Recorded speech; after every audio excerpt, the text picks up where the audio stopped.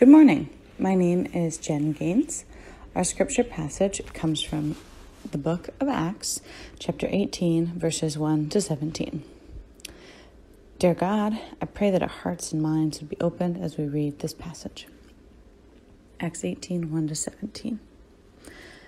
After this, Paul left Athens and went to Corinth.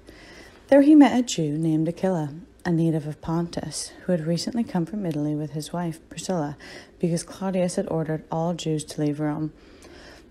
Paul went to see them, and because he was a tent maker as they were, he stayed and worked with them. Every Sabbath he reasoned in the synagogue, trying to persuade Jews and Greeks. When Silas and Timothy came from Macedonia, Paul devoted himself exclusively to preaching, testifying to the Jews that Jesus was the Messiah. But when they opposed Paul and became abusive, he shook out his clothes in protest and said to them, "Your blood be on your own heads. I am innocent of it.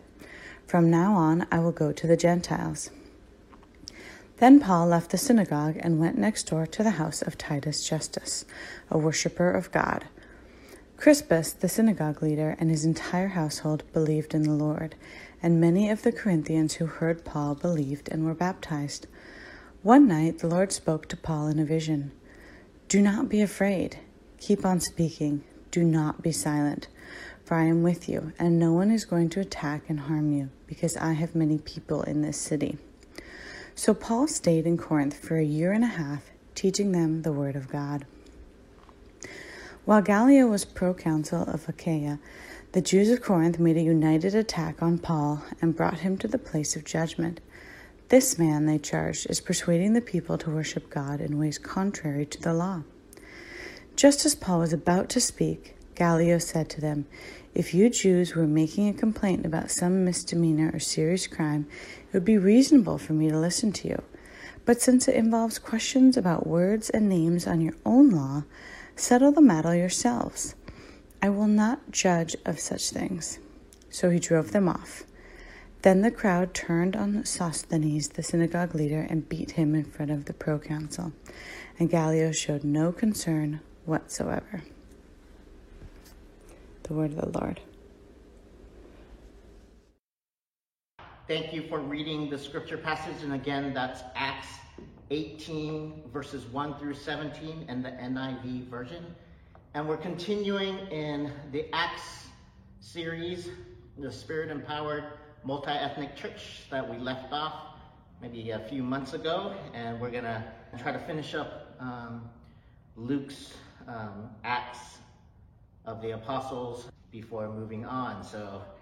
But previously in Acts, if we remember, Paul is beginning his missionary journeys, and instead of going to Asia, he's directed, if you remember in Acts 16, chapter 16, by a dream, a vision, a man in a vision from Macedonia, beckoning him to come over to Macedonia. So instead of going to Asia Minor, Paul travels on towards Macedonia, where he meets Lydia and founds a church with Lydia in the town of Philippi.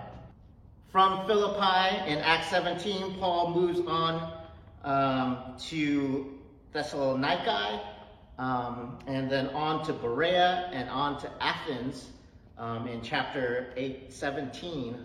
Remember Paul in Athens discoursing with the Greek philosophers there in the marketplace. But we see a kind of pattern beginning to develop in Acts 16 and Acts 17 on to Acts 18 and 19, in that Paul enters a new town in Europe. Paul enters a town and he immediately goes to the synagogue, the Jewish synagogue in these towns, in these cities, on the Sabbath, on Saturday, and begins to discourse or teach or discuss or argue tenets of the scripture, of the Old Testament scripture, with the Jewish teachers and rabbis in the synagogue, to varying results. Some people accept his teaching about Jesus Christ and the resurrection of Jesus Christ, and some reject him violently. And we see that in Philippi, or in Thessalonica, Paul is chased away from Thessalonica by the Jews in the synagogue, from the synagogue. And that's why he runs off to Berea and begins the same pattern of teaching in the synagogues, arguing Christ and Christ being risen there, and two mixed results again. And again, he's chased away from Berea because of a lack of reception, and goes on to Athens, where he again goes into the synagogues and discusses things, but also in Athens he goes on to the marketplace and discusses new ideas with the philosophers there. We know that there in Athens he points towards an altar to an unknown God and says, this God, this altar to an unknown God, let me tell you who that unknown God is. Jesus Christ, who we are all offspring of, and we are all family. And so Paul makes his witnesses to the gospel of Jesus Christ in Athens to varying degrees of reception or hostility, to the point that here in chapter 18, it says that Paul found that it was necessary to move on. He decided to move on not to Athens, but to Corinth. And Corinth is 50 miles west of Athens, where Athens was the center of culture for Greek society, the center of philosophy and great thinkers. It was only about 100,000 people in population, whereas Corinth, the seafaring city, was 7 times the size of Athens. 7 times the size of Athens. And it was the commercial center, the center for trade. Almost 700,000 in population, and 50 miles west of Athens, it's on an isthmus, a small piece of land connecting two land masses, and travelers and merchants and traders, rather than sailing around the land, would actually put their boats on rollers, on tree stumps, and roll and walk the isthmus, and would have to go through Corinth on that short journey. It was about 3 miles to get from one body of water to the other body of water. And this is why Corinth was such a major place for trade, a major place for commerce, a major place where people from east, west, north, and south would come into the city, rest, get supplies. Also, it was the center for the goddess Aphrodite. The temple of Aphrodite was in Corinth. And the temple of Aphrodite, the goddess of love, was known for its temple priestesses, who were prostitutes who would come into the city and be with the men who were coming through Corinth on business, traveling through. And so it was a busy city, a lot of activity, a lot of diversity, and a lot going on in terms of adult activity. It was the center of sports like combat fighting, boxing, and whatnot. And so there was a lot of gambling. Needless to say, it was a worldly city. And this is where Paul is coming into. And again, we're told that Paul begins to first, we're told that he met a Jew named Aquila, a native of Pontus, and his wife Priscilla. So he meets Aquila and Priscilla, who were Jews from Rome, but were chased out of Rome because Claudius had ordered all of the Jews to leave Rome. So they're in this exodus because Claudius felt that the Jews was somewhat of a threat to the Roman Empire. And so it says that Paul went to see them because he was a tent maker. The word actually is a leather worker. He was a leather worker, and leather was used to make tents.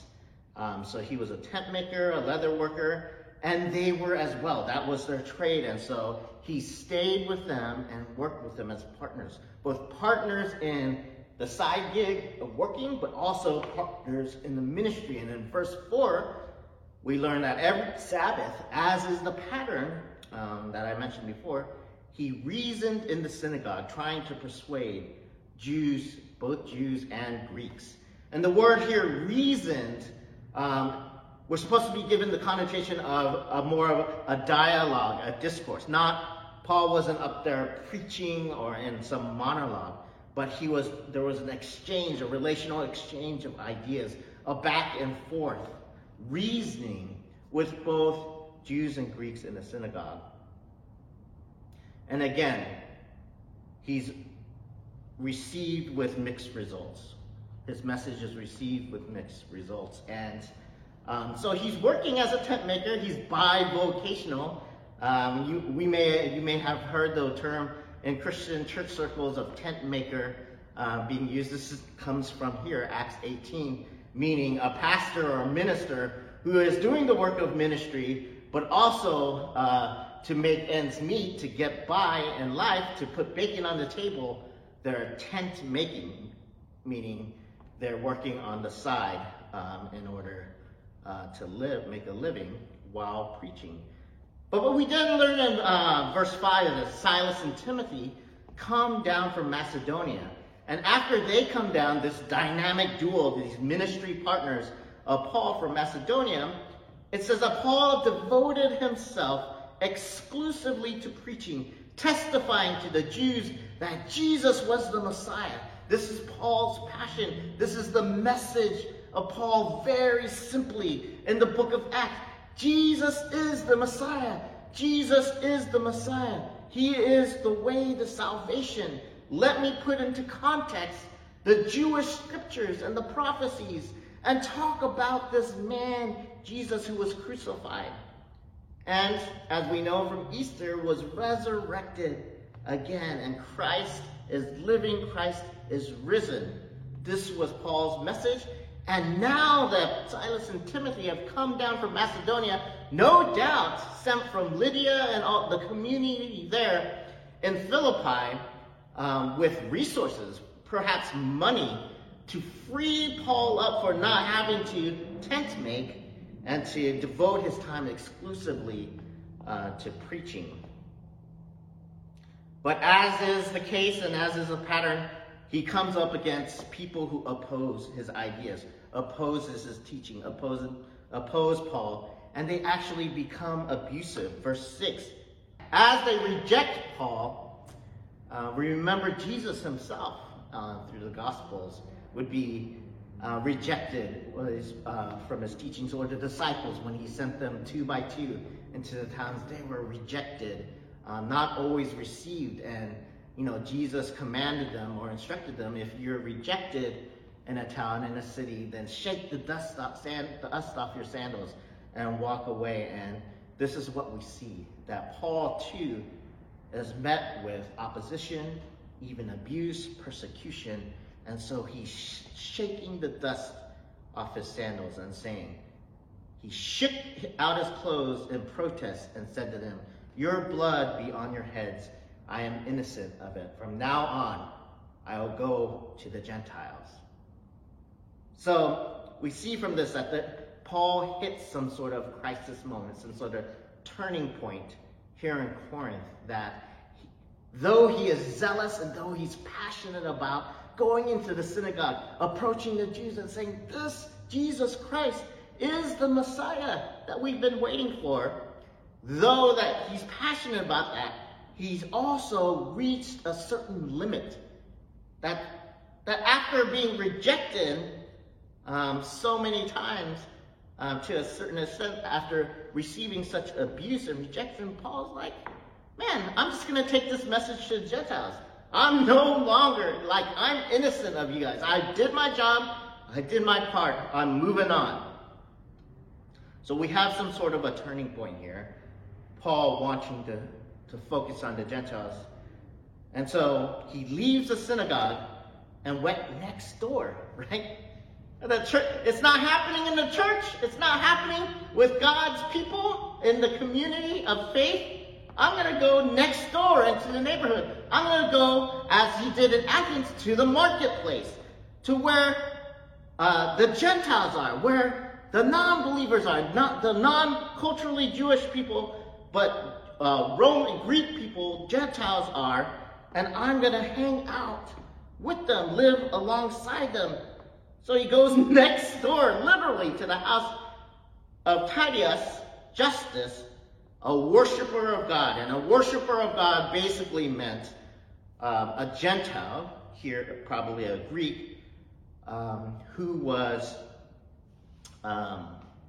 drawn to, as many were, to the monotheistic faith of the Jewish people and worshipped Yahweh. So a Gentile who chooses to worship Yahweh. And Crispus, a synagogue leader, and his entire household believed in the Lord. So he is having some receptivity to the message on the Jewish side and from the synagogue leader side of things. And we see here that many of the Corinthians who heard Paul believed and were baptized.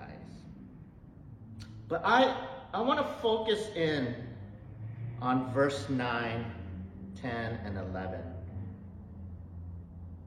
Because Paul has a vision, and we can glean from what he hears in the vision, that Paul has been struggling. That Paul, many of us may read all of these things and be like, man, Paul was hardcore. Paul was the man. Like, he's very zealous and very committed to his ministry. He's got a motor. He just goes and goes and goes.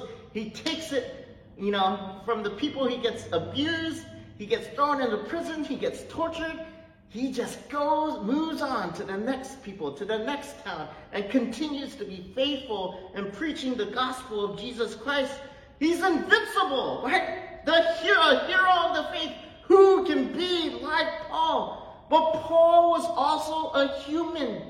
Like all of us, Paul struggled, right? Paul got down, was discouraged. As he suffered, he was also dealt with fear and loneliness and despair. So one night the Lord speaks to Paul in a vision. Do not be afraid.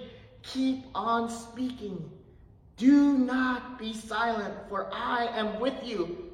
And no one is going to attack and harm you, because I have many people in the city.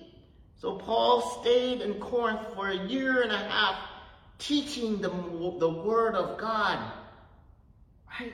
Do not be afraid. Do not be afraid. This is the refrain through Scripture we remember. Right? Do not be afraid, for I am with you. God's promise to his people. Don't fear. I am walking alongside with you. I am with you. Right? The people traveling in the wilderness. The people moving away from what they know, from their home cities, their hometowns, and going to a place that God is sending them to. Paul here, who's traveling from town to town in a foreign place as a foreigner, and teaching and teaching and teaching, right? And working and working and working and teaching and being rejected, being abused, being met with hostility, right?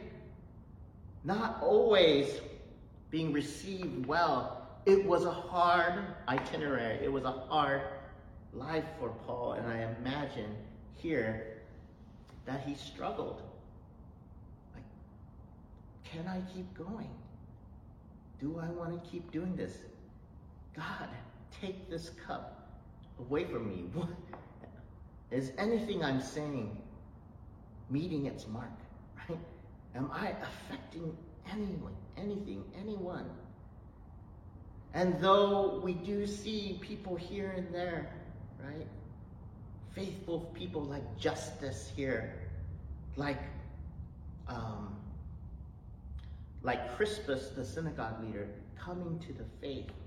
At the same time, there's all of this hostility and rejection of the word. So in the midst of pushing on and moving forward and saying, forget about you, I'm going to the next place, there's this pause in the night, and a vision from God, one that is meant for encouragement. Church, when we're on a journey and things get hard, we struggle with our faith, we hit a wall. It seems like everything that could go wrong is going wrong. Or we're rejected, we're lonely, and our overtures of love or our overtures of relating to people are rejected. And we're like, why are we doing this? The message to us is like the vision that Paul had, and in the Word of God through Scripture. Do not be afraid. I am with you. These are the words of the angels at the birth of Jesus Christ in the beginning of the New Testament in the Gospels. Jesus' name, Emmanuel. Emmanuel itself means God with us. The angel saying, do not be afraid. Here is Emmanuel. God is with us. God is with us. God is with you and knows what you're going through and knows when you're struggling and has a word of encouragement to you, a promise, and the promise is himself. I am with you. God himself is walking beside you. And church, being a Christian is difficult, right? If you're being faithful to Jesus, if you're walking the path and saying yes, you will not please everyone. You will not be liked by everyone. You'll be confronted with opposition. You'll be confronted with abuse, just as Paul is here. If you are proclaiming with your life and your deeds, your words, your actions, your values, how you raise your family, how you approach your work, how you love on people, how you live with integrity, how you fight for justice, how you show mercy, how you advocate for the poor, how you fight and speak for the refugee and the immigrant, how you live out the gospel in your life, you will come upon persecution and opposition and even abuse. You won't always be liked. Some people will literally hate you. It's inevitable if you're saying yes to Jesus and the Jesus way. But the encouragement again, God is with us. God is with you. And if you're in a place today, I feel like there are people listening today, you feel discouraged. You feel that you've been faithful, that you've been living your life obedient to Jesus, following Christ, but you don't see the benefits, or things, you're struggling, things are hard. What's next? I don't know if I can go on. I don't know if I can rinse and repeat and go to the next town, go to the next thing and continue. Do not be afraid. Keep on speaking. Keep on living. Keep on witnessing. Do not be silent. Continue to live out loud for the gospel of Jesus Christ. For I am with you, and no one is going to attack or harm you.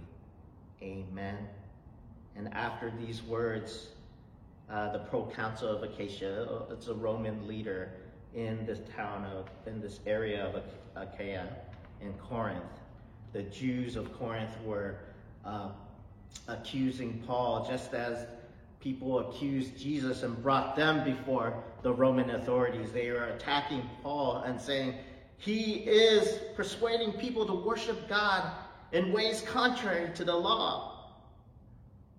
And unlike Pilate with Jesus, Gallio says to them, this is about your stuff. This is your religion, right? Don't make a complaint about some misdemeanor, right? Or actually he says, if you're making a complaint about some misdemeanor or serious crime of law, Roman law, this is my domain, right? But since this involves questions about words and names and your own law, your own religion, your own worship, settle the matters for yourself. I'm clean of this, right? So he drove the people off, the mobs, the crowd who were there to get rid of Paul, to accuse Paul.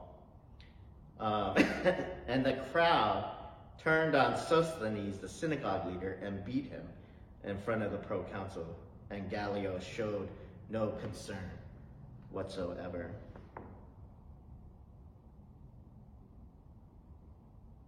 Let's pray. God, thank you for your word.